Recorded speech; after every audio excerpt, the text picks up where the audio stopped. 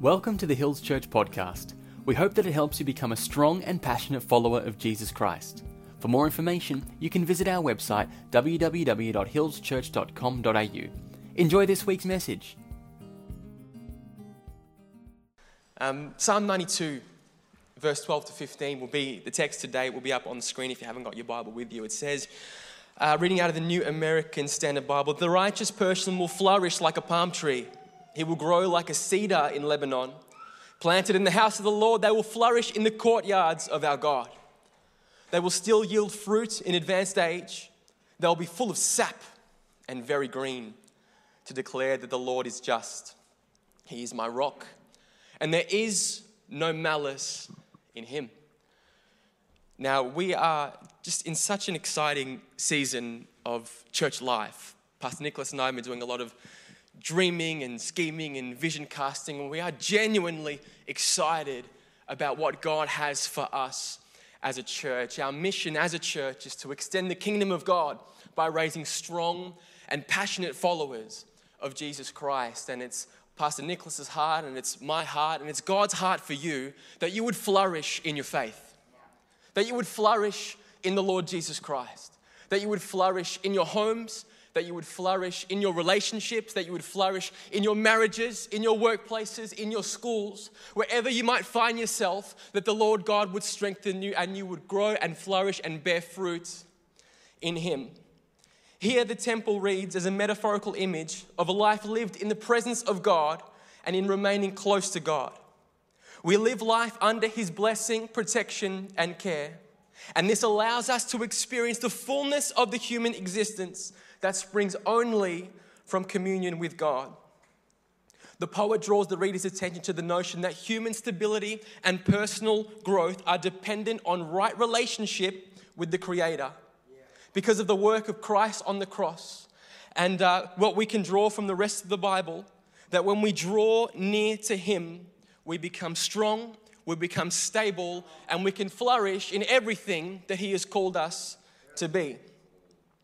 Now, this term flourishing, and as it's understood as human flourishing, is an interesting concept. There's lots of different traditions and thoughts and schools of thought as to what constitutes flourishing as people. I mean, you can ask a psychologist and they will answer you one thing. A different religious system or belief will give you another answer. But all I have to offer you and submit to you today as believers, as the body of Christ, our flourishing and our ultimate experience as people is only found in connection to the Lord Jesus Christ. He is the perfect flourishing human, and he is what it looks like to be fruitful and to be everything that God has called us to be. That's why in John 15, verse 1 to 5, it says, "I am the true vine and my Father is the gardener. He cuts off every branch in me that bears no fruit, while every branch that does bear fruit he prunes so they'll be even more fruitful. You are already clean because of the word I have spoken to you. Remain in me as I also remain in you. No branch can bear fruit by itself. It must remain in the vine. And neither can you bear fruit unless you remain in me. I am the vine and you are the branches. If you remain in me and I in you, you will bear much fruit. And apart from me, you can do nothing." Jonathan Pennington puts it this way. He says, "True human flourishing is only available through communion with the Father God, through his revealed Son Jesus, as we are empowered by the Holy Spirit. This flourishing is only experienced through faithful, heart-deep, whole-person discipleship, following Jesus' teaching and life, which situate the disciple into God's community or kingdom. This flourishing will only be experienced fully in eternity when God establishes his reign upon the earth. As followers of Jesus journey through their lives, they will experience suffering in this world, which in God's providence is in fact a means to true flourishing even now." Psalm 92 presents us an image of what it looks like to be flourishing in the presence of God. What we have here is two contrasting trees which are iconically significant in the Bible. We have the palm tree and the Lebanese cedar. Both are seen right throughout the images of Scripture. And so what we're going to look at is what can we learn about these trees and about what it means to flourish in Christ. What do these trees have to teach us? So the first thing we're going to do is look at the palm tree. Now, the palm tree is both productive and useful. whenever we see a palm tree in the Bible, it is talking about the date palm. Now, these date palms shoot up massive in the sky, and they're really fruitful and productive in producing dates. But the people living in Bible times found these trees useful for every part of life, and they used every part of the tree, for what they needed to do. The wood was employed for light building construction, such as only when a small span was required. The fiber ropes had remarkable strength, while the leaves were used for covering the huts made of palm boughs, and when cut together, made for very effective brooms for use against the dust. Palm trees were also taken to use strong rope and sandals and articles of clothing. The palm tree is incredibly useful and productive. And this thing of the palm tree here in the presence of God emphasizes the vitality and productivity of a life in Christ that is flourishing. 1 Peter 4:10 says, each of you should use whatever gift you've received to serve others as faithful stewards of God's grace in its various forms. God wants your life to matter, to count for something, to not be wasted. He's placed gifts and abilities on your life to be discovered, to be nourished, and to be utilized for the benefit of other people and for the glory of God. God's heart for you is that your life wouldn't pass you by without walking in the fullness of what He has for you. That you would utilize everything that He has placed you to steward. That He would work through you to advance His purpose and see His kingdom established in all the spheres of influence that you might find yourself. Ephesians 2:10 says, for we are His workmanship created in Christ Jesus for good works, which God prepared beforehand that we should walk in them. And today, no matter who you are, no matter where you come from, I came to tell you today that you have a plan and you have a purpose and you have a place within the story of God in your world. You have a plan and place, and as you grow in your understanding, one of the evidences of the Holy Spirit in our life is that we start to become useful in the hands of our God. We are chosen by God to have lives that are fruitful and productive. That's the first thing that we can see from the palm tree. The second thing is that the palm tree in ancient Jewish culture was a symbol of freedom. A symbol of freedom. Now, in AD 70, this isn't in the Bible, this is afterwards. In AD 70, the Roman Empire seized the city of Jerusalem, and they burnt the temple, sacked the city, set fire to the whole thing. And as they did that, there was an emperor by the name of Vespasian. And he minted a coin in AD 70, and it's called the Judea Capta coin. And I was able to find it. We're going to have a look up here. Now, what this coin is, it literally means Judea Capta, the Jewish captive. Now, what we have on the coin here is a Roman soldier pretty much overlooking and kind of overpowering a grieving Jewish woman. In the middle of the coin is the date palm. And what it was supposed to signify for the Jewish people in their time, that every time they went to pay their tax and render their tax to Caesar, was the Jewish custom and it was the law that was inscribed to them, they would see their symbol of freedom being mocked. And what the Roman Empire was trying to tell them is every time you look at this coin, remember that we're not going anywhere, and hey, neither are you.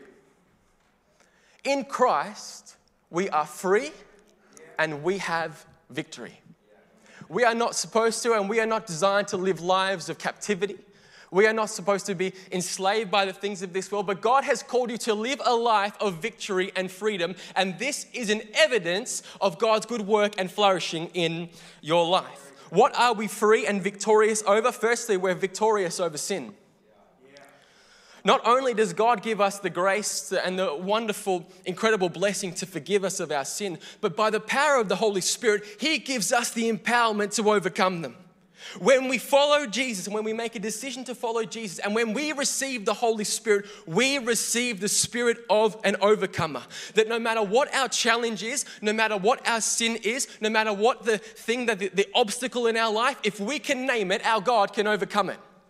That the name of Jesus is bigger than anything going on in your life. And we've all had times, we've all had things, we've all had stuff.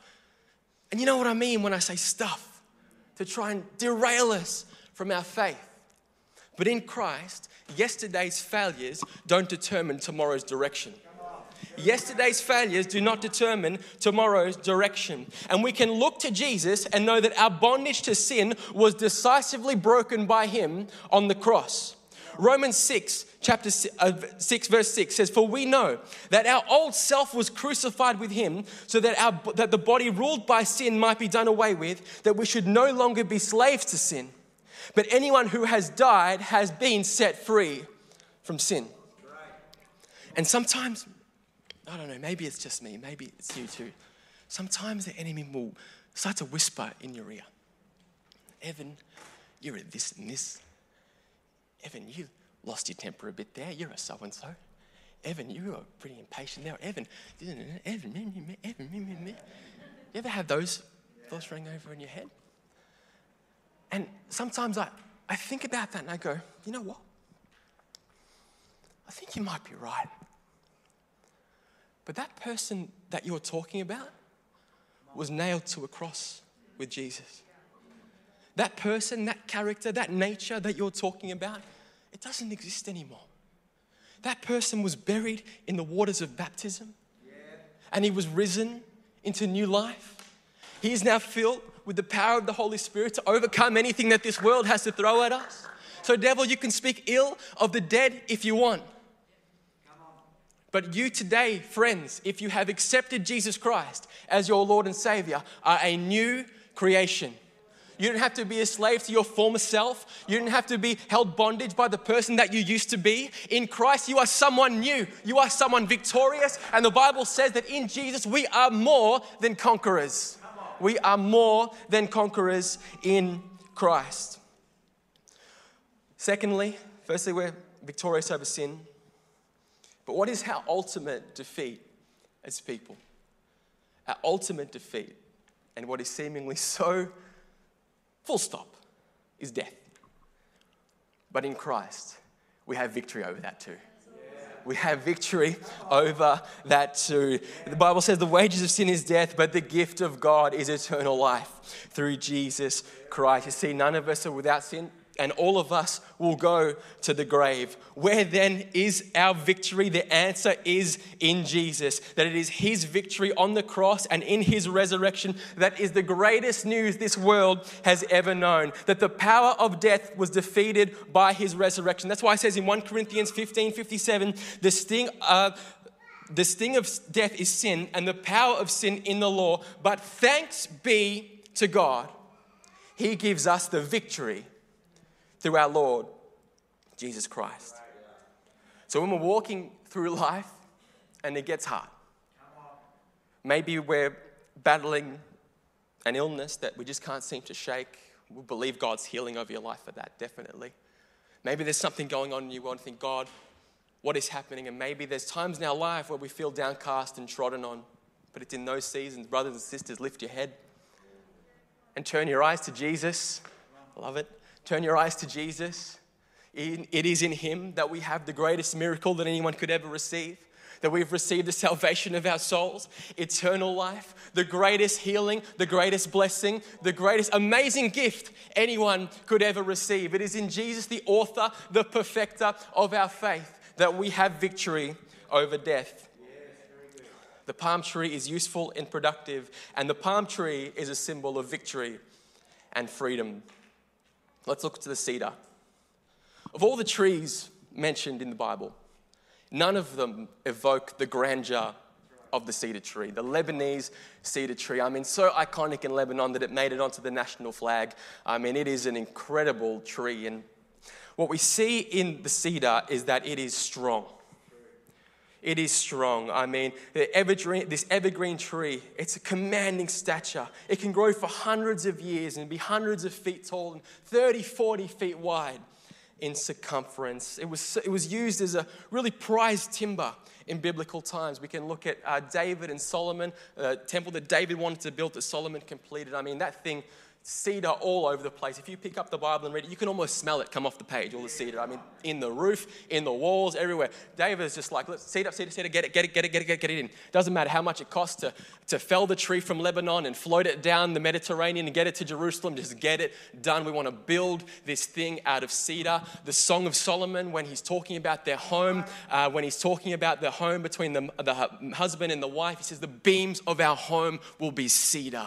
It is a strong building material, and the strength inherent in the cedar reminds us to be strong in the Lord in his mighty power. For his presence in our life is the source of our strength. Now, I'm not a botanist, right? And so when looking at this, I had to do a lot of research, a lot of reading, a lot of all this place, academic journals and Bible encyclopedias. And I ended up having a chat with this guy. He could have saved me about 5 hours worth of research. He goes, Evan, do you know, Christopher, thank you for this. He goes, do you know that the cedar tree, the Lebanese cedar, because it's so deeply rooted, can't be shaken from side to side. It can't be derooted like that. Derooted, is that the word? See, I'm definitely not a botanist. It can't be derooted. And no matter how much you shake it, and no matter how much you pull it, and no matter how much you push it, and try and dislodge it and make it free, it will never dislodge and deroot. No matter what happens, you can come up and preach this part, actually. I mean, we've got to love it. Impromptu sermon, we love it. No matter what happens in our life, just like the cedar, when we are planted in God's presence, that the things of this world might push us left and right, but we always come back to that straight and narrow path. The cedar is so strong. Ephesians chapter 3:14 says, for this reason I bend my knees before the Father. I love this prayer of the Apostle Paul to the church in Ephesus. This is his heart for them, what he wants for them. He says, for this reason I bend my knees before the Father, from whom every family in heaven and on earth derives its name, that he would grant you according to the riches of his glory. Man, the riches of his glory? I mean, the riches of his glory, the one who spoke and all creation came into being. I mean, that's some incredible riches of his glory right there. That his riches of his glory to be strengthened with the power of his Spirit to the inner self. This is what God wants to build in our life. The inner self. That no matter what our world throws at us, the disappointments, the discouragements, the things that we would not plan for, the things that we would not have contrived of our own accord, that we can be strong in the Lord and his mighty power. God's heart for you is that you would be strengthened in him. The cedar is also fragrant. It's a beautiful smell. It is not uncommon. Now, I have an essential oils diffuser in my office upstairs, and my favorite oil to use is cedarwood. It is not uncommon for someone to walk past my office on a Tuesday and smell this beautiful, fragrant cedar wood coming from the door. It is such a beautiful smell. Now, the grace associated with a cedar tree can also be reflected in the grace that is of greater worth than mere charm or beauty. As recipients of God's unmerited favor, we are called to live in a manner that reflects God's grace and is attractive to others. Hosea chapter 14:6 says, his young shoots will grow. His splendor will be like an olive tree, his fragrance like a cedar in Lebanon. Far superior than the offerings of the Old Testament. We should exude a pleasing fragrance to God and to others. Paul charged the church in Ephesus, and he says, be imitators of God, therefore, as dear children, live a life of love, just as Christ loved himself up and gave himself up for us as a fragrant offering and sacrifice to God. And even as Christ was a fragrant offering, so too we, united to him, are to live sacrificial lives that bear a distinct fragrance. 2 Corinthians 2:14-15 says this, for we are to God the pleasing aroma of Christ among those who are being saved and of those who are perishing. And the thing about the scent of cedar wood, it's so refreshing. I mean, we talked about it. I like it in my old oil diffuser, but I mean, it's distilled into things to put into like candles and all this kind of stuff, perfumes and colognes, all this. There's so much usage for the smell of cedar wood, but it is refreshing. And the thing about us, when we flourish in God, the fragrance that we should exude, to the world around us should be refreshing. In Romans chapter 15, the Apostle Paul writes to the church in Rome, says, I would just so love to come, and this is the Evan paraphrase version, I would so love to come and be with you so that I may be refreshed. And that is the call that we have as people. So the question is your fragrance refreshing? Have you ever walked away from a conversation with someone, either in faith or not, and thought, man, and I'm not talking about like missing a shower for a day, or you walked away from a conversation and think, man, that person stinks at the moment. And I say, have you ever, because we've all been that person who have been the stinky person in the room.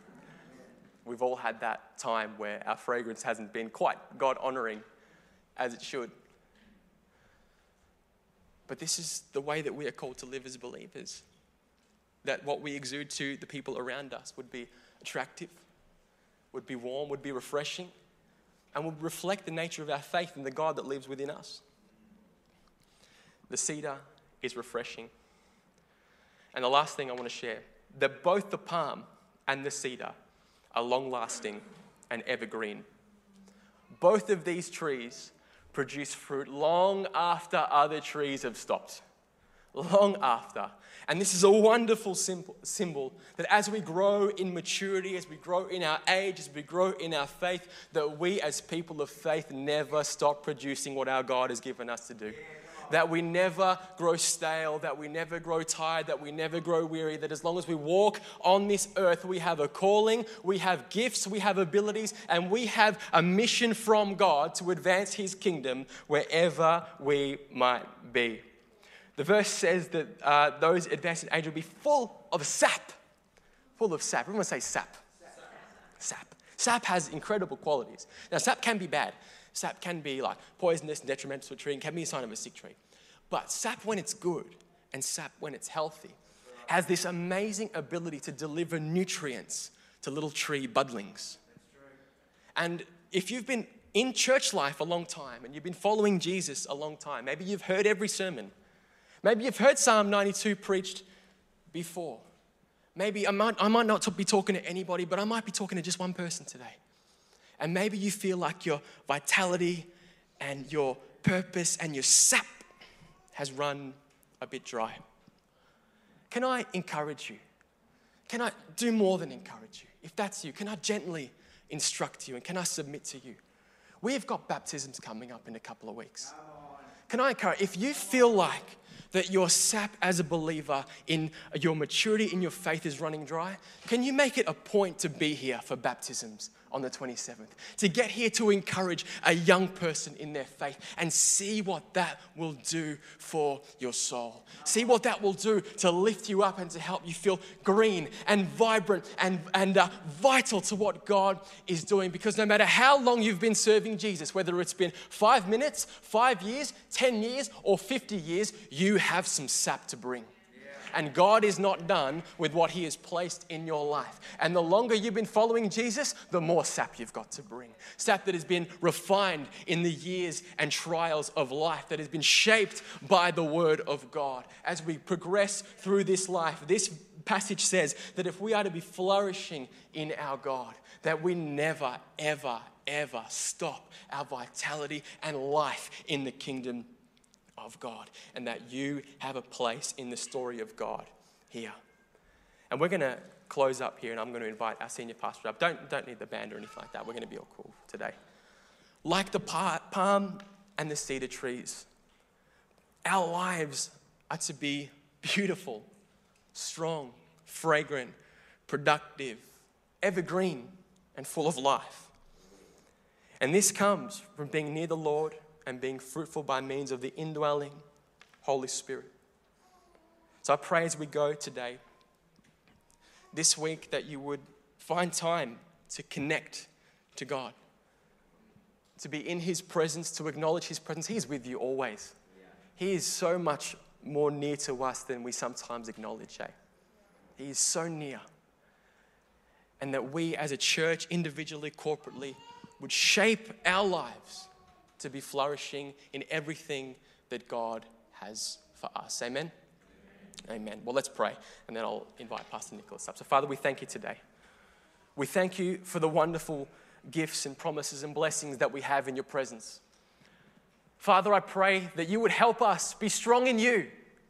You would help us exude a fragrance that is honoring to you. You would help us be useful and productive in the things that you have us do. You would help us be evergreen. Father, we thank you for the wonderful gift of your presence. We thank you that you've given us victory and the ultimate freedom in Christ Jesus. Lord, we know there is nothing impossible for you. Father, as we close our service today, we give you praise, glory, and honor. We magnify you, King Jesus, Lord of all. And in your precious, holy, matchless, incomparable name we pray. Amen and amen. What church?